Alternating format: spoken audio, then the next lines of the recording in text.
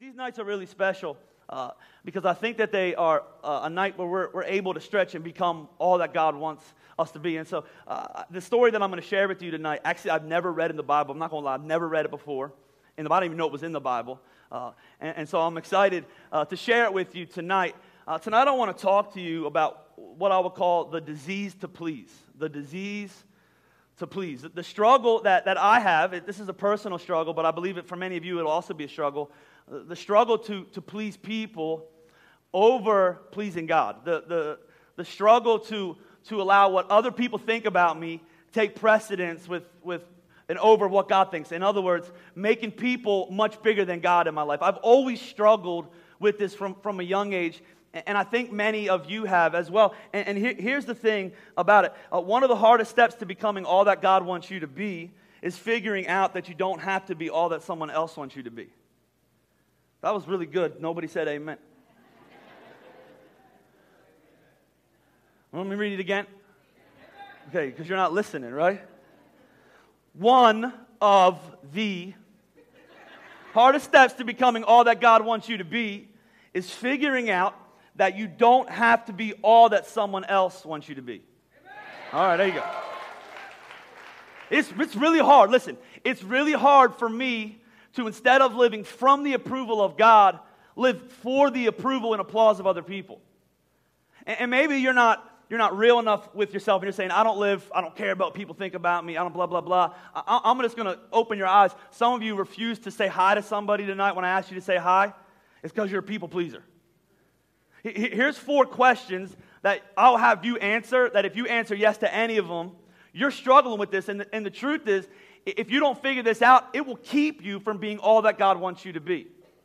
When you're more obsessed with what other people think about you than you are with what God thinks about you, it's really easy to get off the road towards God's perfect plan for your life. It's really easy to get distracted. So I'm going to give you 4. They're going to be up on the screen. The first one is, do you tend to take most criticism personally?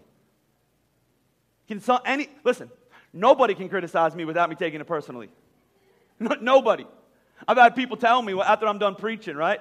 I'll come off and they'll be like, and it started way when I was like a new preacher. I had an old lady one time. I got off and she said, bless your heart, you're getting better. You laugh. It still happens today. Like, I'll get off the stage, I'll just preach. I already feel bad about myself because I stuttered too much and I yelled too much and I didn't say the point in number 3 that I wanted to say, and everybody didn't hear how good it was going to be and all this other stuff. And then somebody says, you're trying. Or somebody online says something about our church or something about me. I have a hard time with criticism. Even from my own wife. Whenever, usually I come back to her and I say, you were right. But when she initially does it, I have a hard time with it because I'm a people pleaser. I want people to be pleased with what I say. When I preach, I don't want anybody to be mad at me, ever. And the only way to not get anybody mad at you is never to say anything, right? Do you have a hard time when people criticize you? Do you get upset? Another one is this, do you feel an extraordinary fear of rejection? I just talked about it. If I told you to hug somebody and all of a sudden everything in your body got tight and you started sweating from every crevice of your body and you were worried that when you went to hug someone, they would have chose the person on the other side of you, so you just sat down. You have a massive fear of rejection. This started for me when I was in 7th grade. I remember a kid on my baseball team in 7th grade at Boyertown Junior High East. Everybody was dipping. I didn't even know what dip was. I was a Christian kid, right? I don't know what dip is. So he gave me this Bandit. I thought it was a candy. So I ate it. I swallowed it. I just put it in my mouth. I didn't know what it was. And the reason I swallowed it is because everybody else was doing it. And I didn't want them to make fun of me. I didn't want to be laughed at or ridiculed. I've struggled with this my entire life. Another thing is another question is, do you have a hard time expressing your true feelings? Like if somebody says something to you and you're like, that's the dumbest thing I've ever heard. Are you like, that's cool? Because that's what I do. If I'm ever in a conversation with you and I think what you're saying is completely ridiculously stupid, most of the time I'll go, oh yeah, that's cool. But what I mean is, you're so stupid. This is the dumbest thing I've ever. I feel stupider now that I listen to you say that. Anybody else have, like, that's awesome. You say that's awesome. You mean that's not awesome, right? Nobody says that's awesome anymore. Another one is this. Another question that I think is, you're laughing because it's true, right? Do you tend to have a hard time saying no? I used to. Until every person in this church asked me to help them move. I was like, no, do you ask me now? I don't even care if you're my brother. No. I'll move myself, you move yourself, right? Figure it out. Don't call the church and ask me to help you move. I actually do work 1 day a week, right? The other days I'm golfing. Don't bother my tea time, right? That's a joke, by the way. Quit golfing, it's too expensive. You have a hard time saying no. Can't ever say no to anybody. You don't want to do it, and then as soon as you do it, the whole time you're doing it, you're like, this is so stupid. Why would they do this? And you're talking bad about them. Or you and your spouse are in the car, and you're following them in the car to somewhere they invited because you didn't say no, and you haven't seen your spouse, and the whole time you're talking bad about them in front of you in the car. You have a parent, you have a sibling, they always ask you to do stuff, but it's always self-centered, right? And you can't tell them no, and the whole time you resent them. The truth is you're struggling with being a people pleaser. Now, I don't want you to confuse the command to love with the disease to please. I'm not telling you tonight, this is free reign for you to be a jerk to everybody. But love and being a people pleaser, they're a lot different. And the truth is becoming obsessed with what people think about you is the quickest way to travel away from what God is calling you to and where God wants to bring you. Like it will take you real far away. So we're going to jump into a story tonight about a man named Moses. Now, if I say David, I mean Moses, but I'm preaching on David on Sunday. So when I was practicing, I kept saying David and Moses. So you know where I'm at, right? I love Moses because Moses was called to an impossible fight. God meets Moses in a burning bush. You remember the story. Moses lived for 40 years in Egypt as a prince of Egypt. He loses his temper one night. He murders a soldier. He runs into the wilderness. He meets a man named Jethro. Jethro has a beautiful daughter named Zipporah. He lives a very common life. He spends 40 years in the wilderness. His life should be easy and fun. And oftentimes, I need you to understand this, when God calls you, erects you, or brings you into the fight, it's a lot harder than if you could just hang out in the wilderness. Like if he would have just stayed in the wilderness, if he would have just hung out, but there's no greatness in the wilderness. There's no greatness to be had when you run from the fight. So God meets Moses at the burning bush, tells him to take off his sandals and says, you're standing on holy ground, and Moses is kind of freaking out, and he says, guess what? I'm taking you back to the fight. You've been running for 40 years. I'm taking you back to Egypt. You're going to be my mouthpiece. You're going to be the leader of the million slaves that have been there for 400 years. It's time to rescue my people. Do you see why I love the story of Moses? It sounds similar to our call. There's 4.8 million people that are in slavery in our area. And God hopefully wakes you up at a burning bush experience where he says, hey, you're standing on holy ground. You've been standing on normal ground your entire life. But today, I'm going to do something special. But listen, I'm going to take you back to an impossible fight that I'll win. Take you back. The story says that Moses had an argument with God. You ever been there? He stutters, which Jordan was telling me because he read this story a few weeks ago. He said, actually, because I thought Moses stuttered his entire life, but the Bible leads us to believe that Moses was actually very eloquent up to the point that he murdered somebody. When he murdered somebody, the past, the shame, the regret, it caused him to have a stuttering problem. So for 40 years, he's haunted by his past, and then God says, we're going back. Your past is no longer going to haunt you. I'm actually going to use it for my glory. I'm taking you back. So the Bible says that Moses then goes to his father-in-law, and this is where I want to pick up. I never read this before in my life. And so the Bible says this in Exodus chapter 4, verse number 18. It says that Moses goes back to Jethro, his father. It says, then let me return to my own people in Egypt to see if any of them are still alive. Jethro said, go and I wish you well. Now the Lord has said to Moses in Midian, go back to Egypt, for all those who wanted to kill you, they're now dead. You're going back. God's perfect timing. So Moses took his wife and sons. Really important to highlight that. He has, we think, 2 sons. He has more than one because it says sons, all right? That's what I know. So he took his 2 sons, put them on a donkey, started back to Egypt. And he took the staff that God had given him in his hand. And the Lord said to Moses, when you return to Egypt, see that you perform before Pharaoh all the wonders I have given you the power to do. But I will harden his heart so he will not let my people go. What? Hold on. You just took me out of my comfortable life, sent me into an impossible fight, which, by the way, is where I murdered somebody.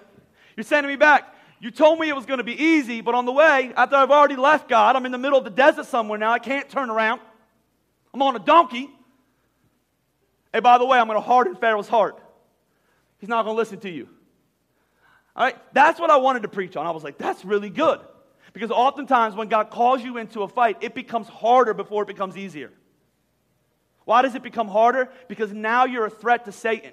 He's going to attack you with all of his might. He's going to keep you away from the call of God. So if your life is difficult, if you're in a fight right now, if you thought you were going in the right direction and it's gotten harder, chances are you're in the middle of the wilderness on a donkey and you're okay.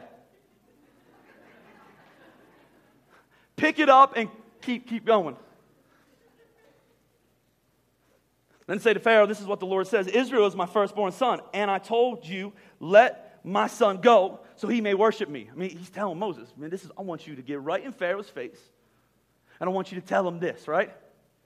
But you refuse to let him go, so I will kill your firstborn son. It's prophetic. This is what happens in Egypt. Now, I want you to go down to the next verse, because this is the part I've never read before.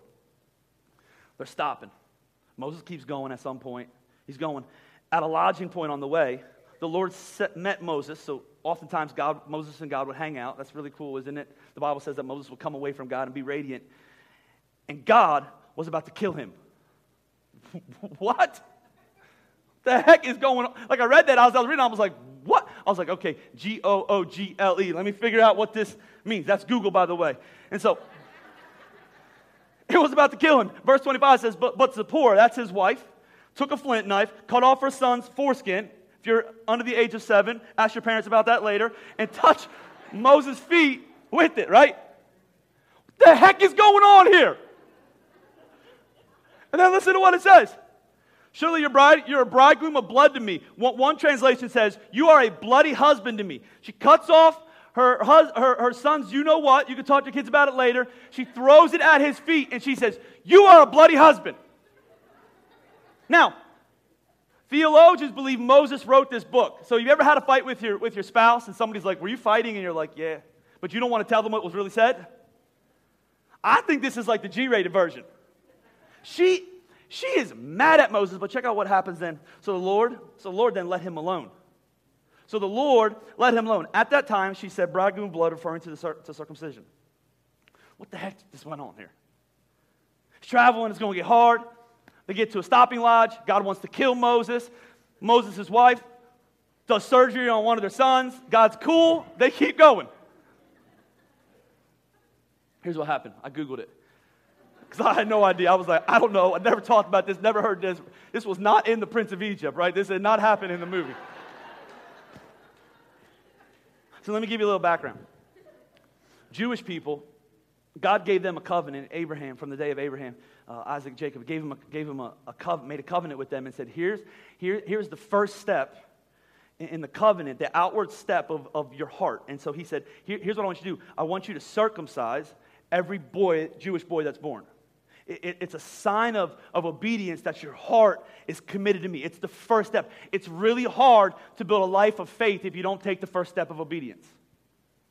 So the very first step, I want you to perform this surgery, and it is a sign that me and you were set apart for each other, that I have a covenant with you. I have a plan for your life. So here's what happened. They're in the wilderness. Moses is figuring out his Jewish heritage because he spent 40 years in the palace. And for his first son, because the Bible says he has sons, and God is only mad at one of the sons. That's what it implies. She took one of the sons. So this, in my head, this is what happened. This might not be it at all, but this is what happened. At some point, Zipporah and Moses had the first baby, and Moses was like, "Okay, let's do it. Let's do the circumcision. 8th day. Want to be in good relationship with God. Want to show him we're committed to Him. We do the circumcision. The baby's 8 days old. He doesn't remember it. I don't know if you have little boys. It's an awful thing. And so you're like, I hope you don't need counseling someday. You'll be fine though. You know, you're not European. We don't want you to be weird. So we're going to do this. And so anyway." We went to a midwife the first time. We had all these confusing conversations about it. And so if you didn't do it, it's fine. But we did. And so anyway, a little TMI. So the baby heals. But in my head, maybe the surgery has caused a little bit of pain to the baby. And Zipporah, being a woman, is like, my baby. It really hurts. He's missed. You know how first-time moms are. They're like helicopter mom. He's so hurt. And so the next baby comes, and Moses, because he wants to keep peace in his own family, he wants to be a people pleaser, he's like, you know that thing we're supposed to do? You were really upset last time. I don't want to deal with it anymore, woman, so we're just not going to do it. So then they're going to Egypt, and he's saying, God, I'm all in. I'm going to this fight. I'm obedient to you. I'm going to go talk to Pharaoh. And they're going, and they get into a tent somewhere, and they're hanging out or meeting, whatever. And in the middle of it, God's like, hey, Moses, you can't go be obedient to the call that I've given on your life if you haven't yet been obedient to the command that I gave you with your other son. But the other son is now older than 8 days old. If you can't displease your wife, there's no way you're going to go say exactly what I want you to say to Pharaoh. When you tell Pharaoh to let my people go, and we send up some frogs, and he says no, you're going to run. When we send boils, and he says no, and he laughs, you're going to want to run and please him. You're going to be terrified. I need you to stick it out to the end. If you're going to be a stick-it-out leader, if I'm going to stretch you, how are you going to live if you can't even displease your wife? I know she's mean. I've seen her face. I made her. So then he comes to Zipporah because he's like, God's going to kill me. He told me, I'm going to kill you. Like, if God says he's going to kill you, you better figure out what he wants you to do. So he goes to his wife, Zipporah, and he's like, hey, we got to circumcise our 10-year-old. I don't know how old he is. And then the weird thing is the Bible says Zipporah does it. But here's the thing. The reason Zipporah does it is because when Carter was about a year and a half, something like that, we could not yet afford rockers in the nursery. We didn't have any money at Limerick. And so we put the chairs that click together down in the nursery. And they have those little steel things that stick up. Carter's 1.5 years old. Thank God it was my kid. Somebody would have sued us and closed the church down. He falls into one of those. He has a big cut on his forehead. And one day I'm preaching on a Sunday morning, and I see my wife run out with our first helicopter parent, run out, taking him to the emergency room. I get there, and this little guy is in this bed, and they're going to have to strap him up or stitch him up. But because he was so wiggly, he's a year and a half, and he's strong, they put him in this little thing where they locked his body, and it was one of the saddest things. And he screamed and screamed. They put the stitches in, and we put him in his car seat. Take him home, and he just fell asleep. So you can imagine if this kid's older, he's strong. Zipporah's not going to be able to hold the kid down, so Moses says, I'm going to hold him, you're going to cut him. Think about this. Yeah, it's gross. And so Moses holds him down, and in the pain and in the stretching moment, Zipporah cuts and does the surgery and throws it at Moses' feet and says, I'm done. You bloody husband. If he wouldn't have been able to stand up to his wife, and here's the thing about being a people pleaser, often it's those closest to you that it's hard to stand up to. I'm not talking about the people that don't know you.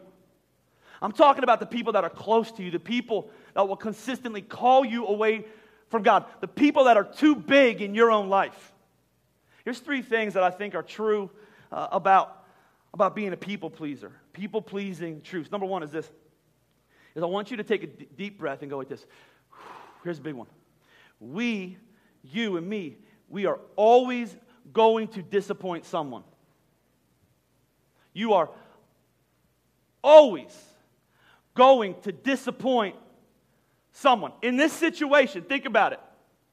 He's either going to disappoint God or he's going to disappoint his wife. And I did a little more studying because you never hear Zipporah again. He disappointed her so bad that she packed up her donkey with her 2 sons and she went back to her father. She didn't even come with him to Egypt. I mean, could you imagine? Moses has a family, marries Zipporah, he loves Zipporah, has a couple boys. God calls him to a burning bush. God tells him in the middle, by the way, it's going to be harder than you think. Hey, by the way, you didn't do what I told you to do when your one son was 8 days old. It's time to circumcise him. And Zipporah goes, if you do this, I'm done with you. If you listen to God right here, and here's the problem with listening to God. Oftentimes, the voice of God will not make sense to the brain of your friend. Oftentimes, the voice of God will not make sense to the brain of your family member. It will sound different. And at some point, you're going to have to come to terms, I am always going to disappoint someone. In other words, everyone is not always going to like me. And the truth is, most people don't even like themselves. You will always disappoint someone. In fact, the book of Galatians 1 says this. Watch this. Paul says this. And weirdly enough, this is also about circumcision. But in the New Testament, God said, hey, circumcision is now it's covered by the blood of Jesus. And so, thank God we don't got to circumcise anymore. It's not a covenant you have to keep. It comes from the death, burial, and resurrection of Jesus Christ. But they were bringing it back, saying, no. In Galatians, they were saying, if you want to be a follower of Christ, you can accept Jesus, but you also have to do the circumcision. And so Paul goes and preaches, and you can imagine as he begins to preach and ruin this platform, people start to get mad at him. People start to get confused by him. People start to get angry. And this is what he says in Galatians 1. Am I now trying to win the approval of human beings or of God? Or am I trying to please people? Watch this. If I were trying to please people, I would not be a servant of Christ. If my desire was to please people, in other words, pleasing God will many times come at the expense of pleasing others. It's just the way that it is. I've seen it to be true for the last 10 years. As I believe that God has given us a very specific call on our church. I've been in church my entire life. I am a connoisseur of churches, and I know without a shadow of doubt that God has called us very specifically to reach people far from God, to put our best resources and our best time and our best energy and our best effort and everything we think about into reaching people far from God. But here's the thing. As we've listened to the voice of God, it's also caused a lot of criticism from church people. I'll give you some examples. There's been times where people have come in and they've been like, can we just start a mom's group? Like, I just want a mom's group. I want a mom's group. And we've had people come back, and people that I love desperately. And I'm like, you know what? I don't think we have time to do that. Now, if you want to start a mom's group in your house and invite people, that's completely fine. Moms are going to be moms. They want to hang out and do that thing. But I don't know that we can have a mom's group in our church and do these things and also continue to reach. Because here's the thing. I have been in churches where they have every ministry you could possibly think at. Yet if you look at their statistics, they haven't reached one person for Jesus in years. Not one. And the whole time, people in the moms group, the mops, whatever you call it, in the men's groups eating wings, in the elderly group hanging out, playing checkers or chess or whatever elderly people do. I don't know, ask your parents. And so... and all these other things you're doing, and the whole time God's going, what about the world? No. And the problem is when you don't do those type of things, some people go, this is not church. This is like an evangelistic thing. Yeah. That's why the church exists for the world. It's not the other way. The church, God didn't say, hey, I'm going to die on the cross. I'm going to step out of eternity. I'm going to put this building on the earth. And now all the good people come, and we're just going to hang out, sing Kumbaya. Come on, it'll be fun. It's not fun. Church people are the worst, right? There's other times in our church, like we've had people try out for worship. And we believe everybody has a place, right? Everybody has a place. But many times your place is not singing, right? Because we also believe wholeheartedly in excellence for God. That we don't want anything to be a distraction. And if you've ever heard somebody sing in a microphone that can't sing, they are 100% a distraction. There's times church people come, they're like, I used to sing at my church when I was 13. And they'll try out. I've been up in the sound booth. I'm like, I'm going to get my camera ready for this. I only did that once because that's wrong, right? And then we go, you know what? We have another place for you. We have a place behind this thing. We have a place anywhere besides singing, right? And they take their ball and they go to another church. Okay. Whatever, right? Or tough conversations in your life. At our church, you know how many times that we run into people and you're like, man, they ain't doing something they're not supposed to be doing. But if I talk to them, they're going to leave and take like 25 other people with them. We've had to make tough decisions. Well, who am I going to disappoint? Am I going to get to heaven one day, God's going to say, why didn't you have that conversation with that person that was about to ruin their marriage? Why didn't you talk to them? Well, God, I just didn't want them to take the 25 other people with them. And God's saying, no. What are you worried about those 25 other people? There's 4.8 million people that don't go to church right now. And you're going to hold on to the cancer in your church or the person that's causing problems or the person that's going through something they're not supposed to be going through at the expense of reaching them. So you have to decide ultimately who you're going to offend. At some point, it's going to be either God or man. And for many of us, we choose to disappoint God, right? And here's number two. When that happens, I think this is so important. Is people pleasing then is really just idolatry. It's idolatry. Here's what an idol is, because I think we think of idols were like little wooden things they put into a temple somewhere. But an idol can be anything. Here's what an idol is. An idol is anything we think about, are fearful of, and spend more time on than God. So for instance, summer is some people's idols. That's true. Like, it's like summer's here. Oh, I need it, right? Trust me, I know we need it. Or in the fall, football gets here, and it's like, I won't be at church because we have football. Or kids can become your idol, or your wife can become your idol, or your husband. We've had people get married, and they're like, I'm done serving for 6 months. That is a recipe for disaster in your life, by the way. You're going to stop serving so you can get married and figure out how to serve, because guess what? The only way you're going to stay married is if you serve the other person. If you come in and say, hey, here's what I want. Here's my list of 5 things. I'm a man. I need sex on this day. I need you to do my wash. I need you to do my towels. I need you to do my shoes. I need all this stuff. I need you to leave me alone when I come home for like 2 hours because I have had a really stressful day. Instead of saying, how can I serve? Like people will say stuff like, I don't really want to serve. Maybe it's your kids and sports. Sports is a really big idol. For Moses, his idol at that point was Zipporah. He was really into keeping Zipporah happy. And at some point, he had to step away and go, okay, I can't keep Zipporah happy and not die. And here, you might not die physically, but you will most certainly die spiritually. The moment that God's voice is not the most important voice, the moment that he's a commodity. Think about that. The creator of the heavens and the earth, you have the audacity to look at him and say, this person is bigger than you. If you think about that, they are my idol. And the problem with an idol is you put expectations on them that only God can handle, and eventually they crumble. When you look at somebody and you say, love me, love me, love me, are you pleased with me? Are you happy? You're following a moving target. In fact, this is what the Bible says in John 12 that says about the struggle for people, because this has been happening for years. In John 12:42 it says, yet at the same time, many, even among the leaders, believed in him, but because of the Pharisees, they would not openly acknowledge their faith for fear they would be put out of the synagogue. Why? For they loved human praise more than they loved the praise of God. I remember when I was 11 years old, this started for me. I remember like it was yesterday, I played baseball at Boyertown, I've told you before.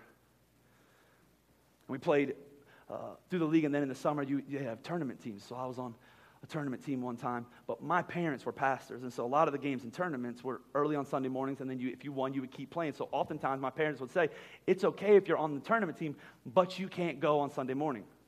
Listen to that. That's really good advice. I'm not a mass murderer, right? I'm faithful to my wife. It will help. You want your kids to turn out well? Do not make church a commodity. It's the dumbest thing I've ever seen parents do. Dumb.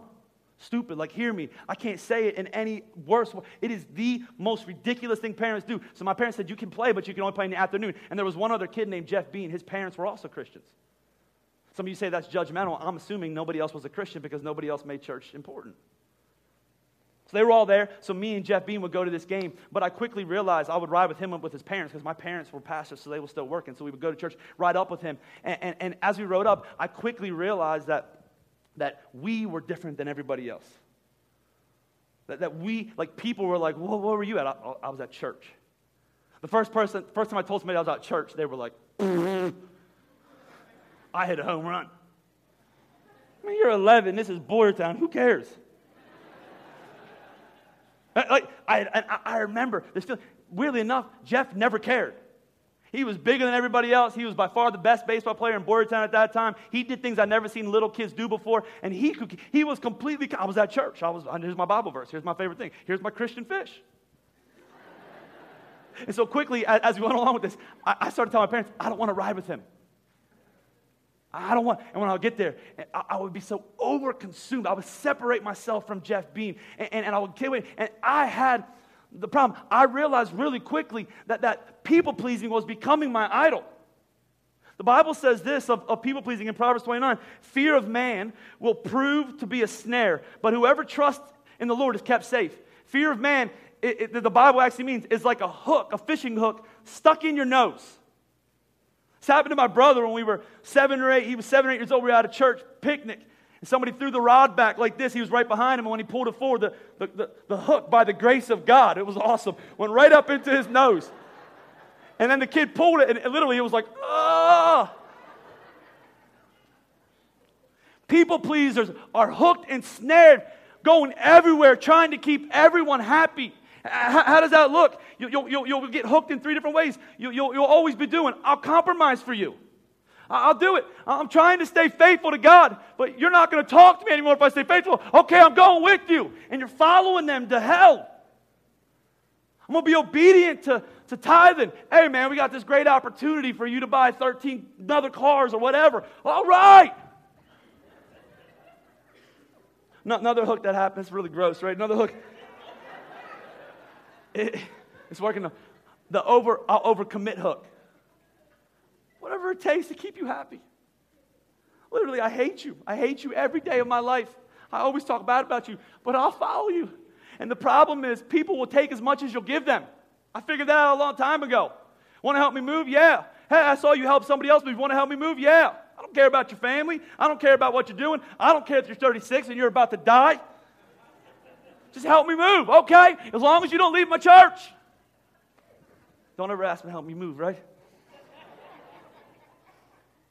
Another one I think is a hook. I will limit my success hook. I'll be embarrassed of the success that God has. Listen, God wants to do immeasurably more you could ever ask, dream, or imagine. And for years, because I'm a people pleaser, I would be embarrassed about what God is doing. I would be ashamed instead of saying, no. God has been more than enough for this church. Yeah, we've been given a building twice. How did it happen? I don't know. I don't want you to get mad, so I don't want to tell you because you don't have a building yet. No. Because God is good. Because we've been faithful. Because we've been giving. Because we stayed on track to reach those not yet here. Because we've gone into the impossible fight. And we are not afraid of what people think or say about us. So of course He's going to continue to bless us and enlarge our territory. And I am not going to shy away from it. And here's what you need to understand. The more successful you get in your life, the more people are going to talk bad about you. Nobody said a word about Journey when we had 30 people coming. Except for, we're praying for you. It's awful. As it grows, as we get buildings, as we get influence, as we reach more people, all of a sudden, we're watering it down. We're not doing a good enough job. And at some point, I just have to go, I don't give a crap what you say. You're not my idol. You're not what I live for. I live for an audience of one. And then number three, this is really important, is the fear of God. Here's the antidote for you for tonight, because I wanted to give you a step. The fear of God is the best antidote for the fear of letting people down. How do you get past this, right? You become more impressed with the presence of God. I think Moses walked into the presence of God, and he was meeting God with God, and he looked at God, and he was like, you are a lot scarier than my wife is. Like, she has that face, God, where the nostrils flare up. And God was like, whatever. Yeah, I got you, God. God, she gets really, really mad. And God was like, and thunder, boom. All right, I got you, God. And at some point, he was like, okay, you are much bigger and stronger and more intimidating. And I fear you in a good way. Like, I don't want to let you down. And as I got more fearful of you and more aware of your presence, hey, Zipporah, see you later. I'm going back to my dad. All right. I'm going on vacation to Egypt. I'm taking the boys. That's okay, because I've seen the face of God, and I am more impressed with Him than I am with you. And for many of you, the reason you are a people pleaser is you look at people and you're intimidated by people and you're worried about what people think about you. And I love this verse. This is such a scary verse for me that I think is so important. In Matthew 10, go to the second one, not Psalms 34, but Matthew 10, it says, do not be afraid of those who can kill the body but cannot kill the soul. Rather, be afraid of the one who can destroy both soul and body. People need to stop being too big in your life. The fear of God is the best antidote. But saying, you know what? I've seen the Lord. I've been in the presence of the Lord. As those kids came up here tonight, they were very scared of worshiping in front of you. And I was thinking to myself as they were standing there, I saw my kids standing up here, other people's kids. And I was thinking to myself, hey, dear God, do not let them even look out at some of these insecure, overwhelmed, people-pleasing people. Let them close their eyes and be infatuated and overwhelmed with the presence of God. Some of you never worship because you are afraid of what somebody's going to think about you. Yet your God, the King of Kings and the Lord of Lords, sacrificed Himself on a cross, took your beating, took your whipping, took your cross, went to the tomb, rose from the dead. He defeated your sin. He took over your past. He redeemed your future. And here you are going, I'm afraid. What if my armpits are sweaty? That's how you know it's good, right? What if they look at me? What if they hear my singing? Listen, 99.9% of you cannot sing at all. That's why we have people with microphones, so it drowns out you and me, so we sound good. You need to be in awe. Listen, the Bible says where two or more are gathered in His name, that God's presence is there. And when God's presence is there, man, I just become in awe of the presence of the Lord. I'm thankful for the presence of the Lord. God's calling us to an impossible fight, but He goes before us. He's with us right now. He gives you the strength that you need. I'm not telling you to be a jerk, but I am giving you freedom today to go, you know what? I am not ruled by what people think about me. I'm not confused by what they say about me. I live my life for the audience of one. Would you stand up with me all over this house? Would you take out your communion? And I think it'd be a very fitting time to take communion together. Wouldn't you say that? A very fitting time to be in awe of the presence of God. Some of you are going to leave this place and you're going to be bold for the very first time. You've been too worried about it. Some of you from the very first time, you're going to feel freedom. I started feeling the freedom of telling people no a couple years back. It feels good. No. The Bible says, let my no be no, my yes. Not in a jerky way, but no, I can't. I can't do that. I won't be there. Can you meet with me at nighttime? No, I can't. Why? Because I have 3 little kids that are much more important than you. And if I see you, I'm not going to see them. So I'm going to go see them because I'm going to be with them forever. And chances are you're going to get mad at me at some point and leave. And what I figured out, if somebody leaves because I tell them no, eventually I'm not going to be able to tell them yes enough. So I'm okay with it. I want to please God. I want to live for God. I want to have a boldness for God. So let's take out our communion. Would you just open it up all over this house? Don't you dare throw the plastic on the floor. That's rude. We are a blessing, not a burden in this church. We are givers, not takers.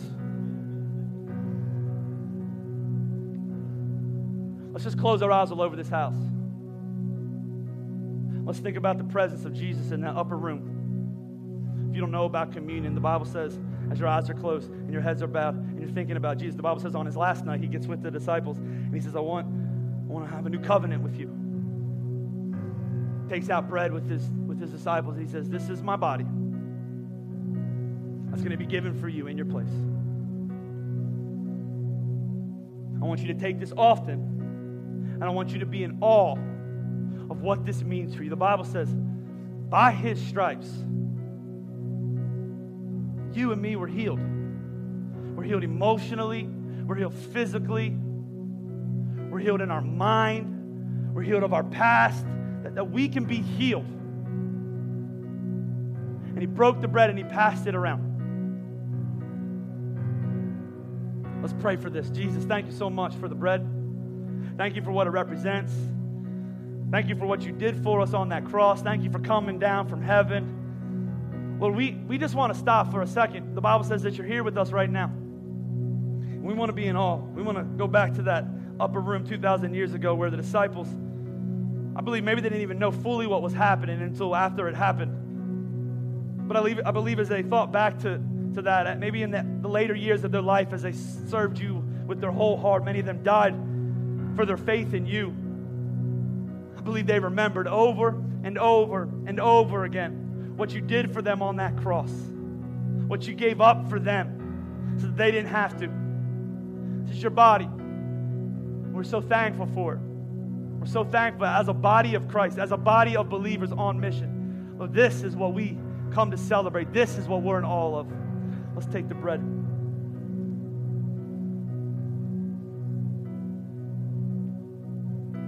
Just keep your eyes closed and think about the blood of Jesus that poured out on that cross for you. It was the final day of atonement. For up to that time, they would take an animal, they would cut the animal's throat, the blood would pour out. The people would lay their hands, and it would represent that animal was taking their sin from them. But it was a foreshadowing of the death of Jesus Christ on that cross. When God said, this is the final sacrifice.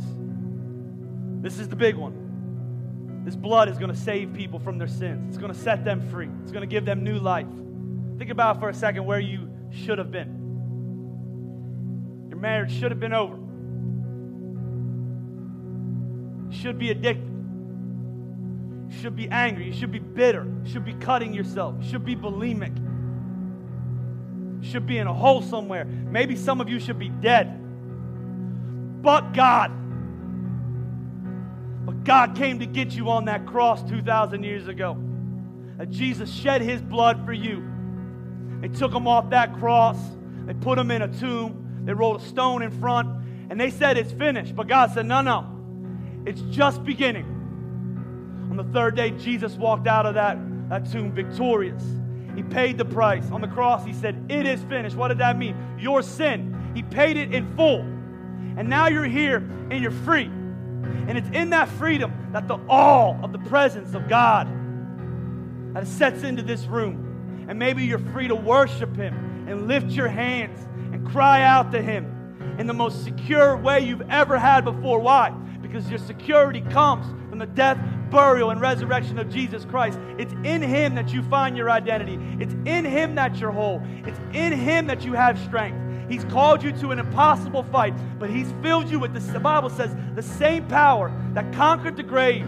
It lives in you. It lives in you. Would you clap with me all over this house? Just clap your hand or clap your leg. I know you got that thing. Just clap your leg. Come on, let's thank God. Come on. So many times we take this blood and it's like this graciousness. It's like, oh, let's just drink it. No. This set us free. This set us free. Let's pray. Jesus, thank you for this cup. Thank you that it represents my new life, only found in you. I am only impressed with you. I am only concerned with you. I am only consumed with what you think about me. All I want to hear at the end of my life is, well done, good and faithful servant. Well done. You accomplished what I called you to be. And I know, God, that I can't accomplish all that you want me to be and accomplish all that others want me to be. And so, God, I'm going to forget what they said. I'm going to be unimpressed with who they are. And I'm going to fix my eyes on Jesus. Why? Because you were the author and the perfecter of my faith. And this represents the very first chapter when you changed me, saved me, and set me free. Let's take that cup of grape juice. I'm going to welcome the band back up here.